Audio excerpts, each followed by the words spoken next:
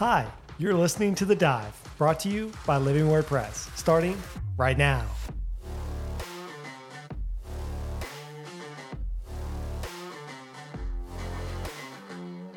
Hi, welcome back to The Dive Q&A. I'm your host, Brett Yates. I'm back with Dr. Josh Waldman, Dr. Gary Yates.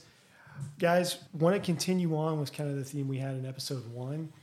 Episode 2, what is the fate of those who have never heard the gospel? This is an apologetics question that how can you believe in a good God that would send millions of people to hell that have never heard even about Jesus? And so that's a question that's often going to be raised to Christians. But I think kind of the way this some of the viewpoints, there are some that would say, well, we believe in some sort of universalism or universal reconciliation where everyone will be saved, and so that sort of takes this out of the equation. There's also sort of the idea of inclusivism, where people are saved because of the death of Christ, but they're saved by their faith in the God that they know through general revelation. There are many paths to heaven. Or even the God that they know through their native religion or some other religion other than Christianity. Of course, exclusivists would be those who would say that salvation is only by faith in Christ, by grace through faith, and conscious faith in Jesus as their Lord and Savior. And then some who would try to reconcile this with a sort of post-mortem opportunity. They didn't hear in this life, but in the next life, they will receive the opportunity to believe in the gospel, to respond to Jesus. So help us to just sort of begin sorting through those a little bit. Where would you start trying to work through that? Well, I think I'd start in Scripture, and I think with this topic a little bit, unlike maybe the previous question that we dealt with in episode 1, we do have some definitive passages that speak to this, and so I think to sort of nail some spikes into the ground here, some definitive, these are fundamental truths. We recognize Scripture teaches it is only through Christ alone, right? It is only through Christ that we can be saved, and that the gospel is inherently exclusive, right? That if you reject Christ, that's inherently problematic because you're choosing the path of destruction, as we see in the Gospels. So if you're choosing the path of destruction, that doesn't seem to me, you really have to bend that text, I think, to say that you're just choosing it temporarily, but then after death, you're going to get this other option, right? That you'll finally, I just don't see that anywhere in Scripture. Right. That argument can certainly be made, and in fact has, but again, I don't think that that's sort of a natural reading of any of the prominent texts here, that if the gospel is inherently exclusive, that it is in Christ alone, then therefore it cannot be a universal sort of thing. It would have to be in and through Jesus. And I think, you've got to deal with that in some kind of way. Now, the real issue here, I think the heart of the question for most people is it fair that God would condemn people who have never been given an offer to be redeemed? Like, that's really the apologetic question here. Right. So, what do you think about that? Is it fair that God would condemn people that have never heard or been given an option to hear the gospel? I think if we think about fairness, it seems unfair of God to condemn people for not believing in Christ if they've never heard of Him. But we have to step back and say that all of humanity as sinners are really condemned because we reject the knowledge of God that's given to us in general revelation itself. Right. And so the tribesman or the person in a 1040 window country that's never heard of Jesus, they may not be guilty of rejecting Christ, but they're guilty of rejecting that knowledge of God that is freely given to them in general revelation. And we have passages like Psalm 19, Romans chapter 1 that talks about there's things about God's attributes and nature and eternal power that can be known through the creation. But instead of accepting that, what we've done is we've turned around and worshiped the creation rather than the Creator. So ultimately, all of us are guilty for rejecting that knowledge of God, and that becomes a basis of judgment. Right, exactly. So we can be redeemed by virtue of accepting the gospel, but we're not condemned by not hearing it. right? And that's a very important distinction here. We're condemned on the basis of our sin, which can include a rejection of the gospel, but it doesn't include not hearing it. And so Romans 1 makes that point pretty clear, that we can, by natural revelation alone, as you mentioned, we can make all sorts of conclusions about who God is, that he exists first and foremost, but about who he is and what he requires of us by virtue of being his creation. And so given that we're his creatures and this is his universe, we're accountable to those moral laws that are just implicit within nature itself. And so the fact that we reject him, the fact that we choose to sin, that means that we therefore face those consequences. So yeah, I think that's an important piece to this whole conversation from an apologetic standpoint. People are not condemned because they don't hear the gospel. They're condemned because of the sin that they should have known better. Right. And there's no one wherever they are born or grew up that does not have a knowledge of God innately within them, because that's there in the creation itself. Exactly. And so people are accountable to the revelation that they've received. Something we talked about earlier, and I wanted to know kind of your thoughts on this. In a way, someone that grows up in a Baptist church, let's say it's Living Word Baptist Church in Forest, Virginia, and spends their whole life just going to church because their family goes to church, but yet they say, no, I don't want that for myself. In some way, like they're more accountable than the person that's in the 1040 window that's never heard the gospel. And in some ways, their sin is perhaps even worse, would we say? I think there's a greater level of condemnation because of everything that they have rejected.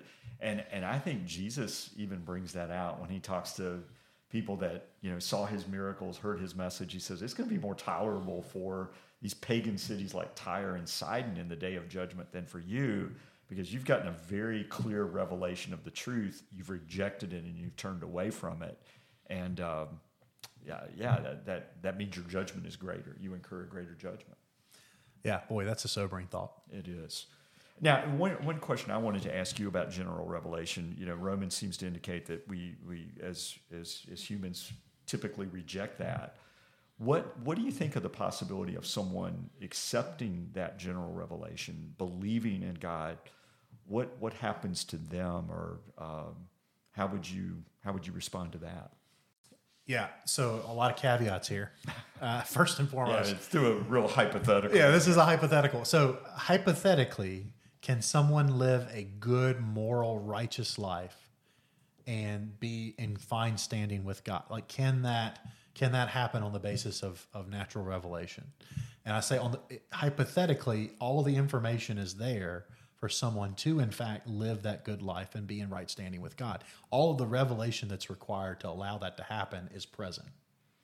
The problem is that no one does. I mean, no man seeks after God. No one is righteous, no, not one. These kinds of statements are given to us in Scripture.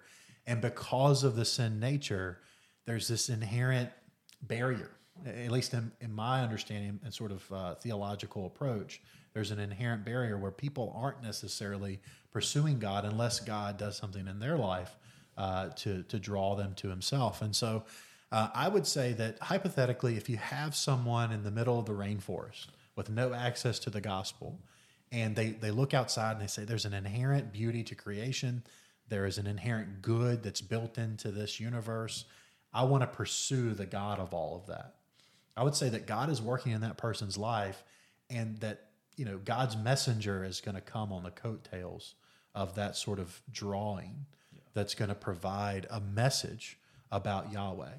But again, that's a lot of caveats and hypotheticals in there. Right. And I think even God's ability to reveal to people like that through visions and dreams, if that were to happen, right? We obviously don't have a chapter and verse, but I think God is able to communicate himself in that way and make himself known. I've known Muslim missionaries that will talk about the fact that they don't know of anyone that's made a personal decision for Christ apart from some sort of like revelation or vision of Jesus. So if God can do that to people that have not known about Jesus because of their other religions, God obviously may be able to do that for others that have never heard of Christ and that sort of thing. But again, we don't know the result and the outcome there. That's right. I mean, Jesus shows up on the road to Damascus for Paul in a very striking way. I don't see any reason he couldn't do something similar for others throughout church history. Right. So even if it's in dreams and visions. And so I think that the Lord can overcome that sort of rebellion by revealing himself to people in a variety of different circumstances and contexts. And in such a powerful way that it overcomes their resistance to belief and that sort of thing. Obviously, I don't think Paul is a seeker as he's heading down the road there when God blinds him with the light. There's just some other examples and people that we might talk about. This is different from our discussion of infants who have never heard. Right. Because an infant who has never heard obviously can be saved. We talked about without faith in Christ. But the difference is an infant has not sinned in a way that brings personal condemnation and judgment, where that is not true of the person who is an adult or makes moral conscious choices to either reject God or to commit sinful acts. Those two things are not equivalent to each other. I think that's right. That's an important distinction. Yeah. And I think we could go back to often inclusivists who see, if you just, the faith principle saves, whether it's in Jesus or God or the God that you know through your religion, they will often go back to some Old Testament examples. Someone like Melchizedek, who is this, lives in Jerusalem and knows the same God as Abraham. But there, it's not just a God, I think, that he knows through some sort of general revelation.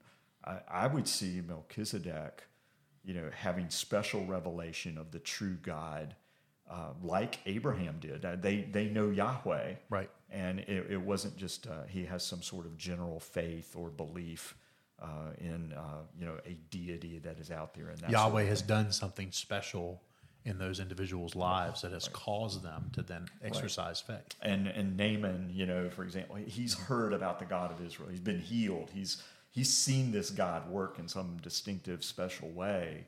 I think that's more than just simply responding to general revelation and that sort of thing. What about Cornelius over in Acts chapter 10? And what's your take? Well, my take again is he already knows the one true God, and he's living in this time of transition where to the fullness of that he needs to know who Jesus is and what Jesus has done for him.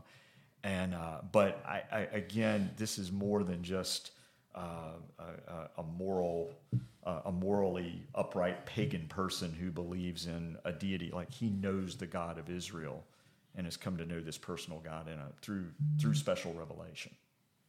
I think that's right. I think that's the answer to the question. Okay. All right. Any other hypotheticals and all that? And to be fair with inclusivists, they would say people are saved by the blood of Christ, the death of Christ, without the specificity of knowing that they're being saved by the blood of Christ. And I think that's inherently the problem. Is why not just leave them to their pagan religion at that point if they're going to be saved in and through Christ anyway?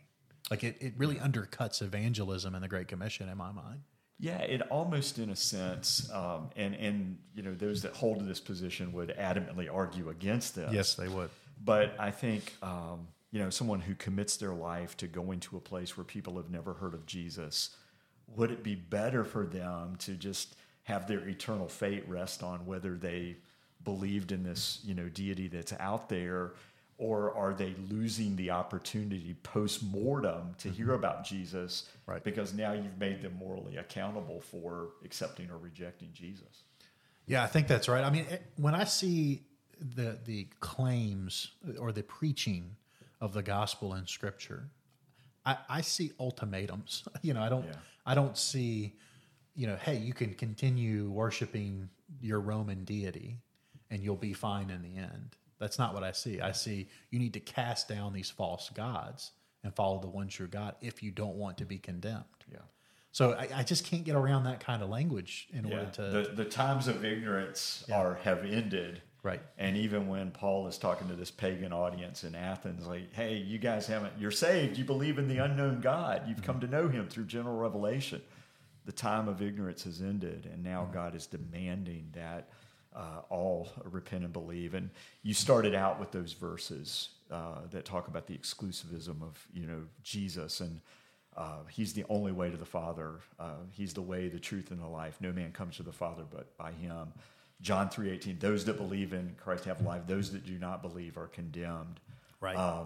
Those are the verses that I think ultimately that's what I'm hinging my understanding of this issue on, and just the necessity of believing in Christ in order to experience salvation. Amen. Yeah. Right. I'm what I really take away from it is the burden of, you have to know who Christ is. He's the only way to salvation. And again, we get to that, right? And often it could be through revelation, but more likely it's through his church and the Great Commission and us fulfilling that. And so the burden is really on us to continue to share that message. Yeah. Absolutely. Yeah. Guys, that's a takeaway. Yeah, guys, thank you so much for joining us on The Dive.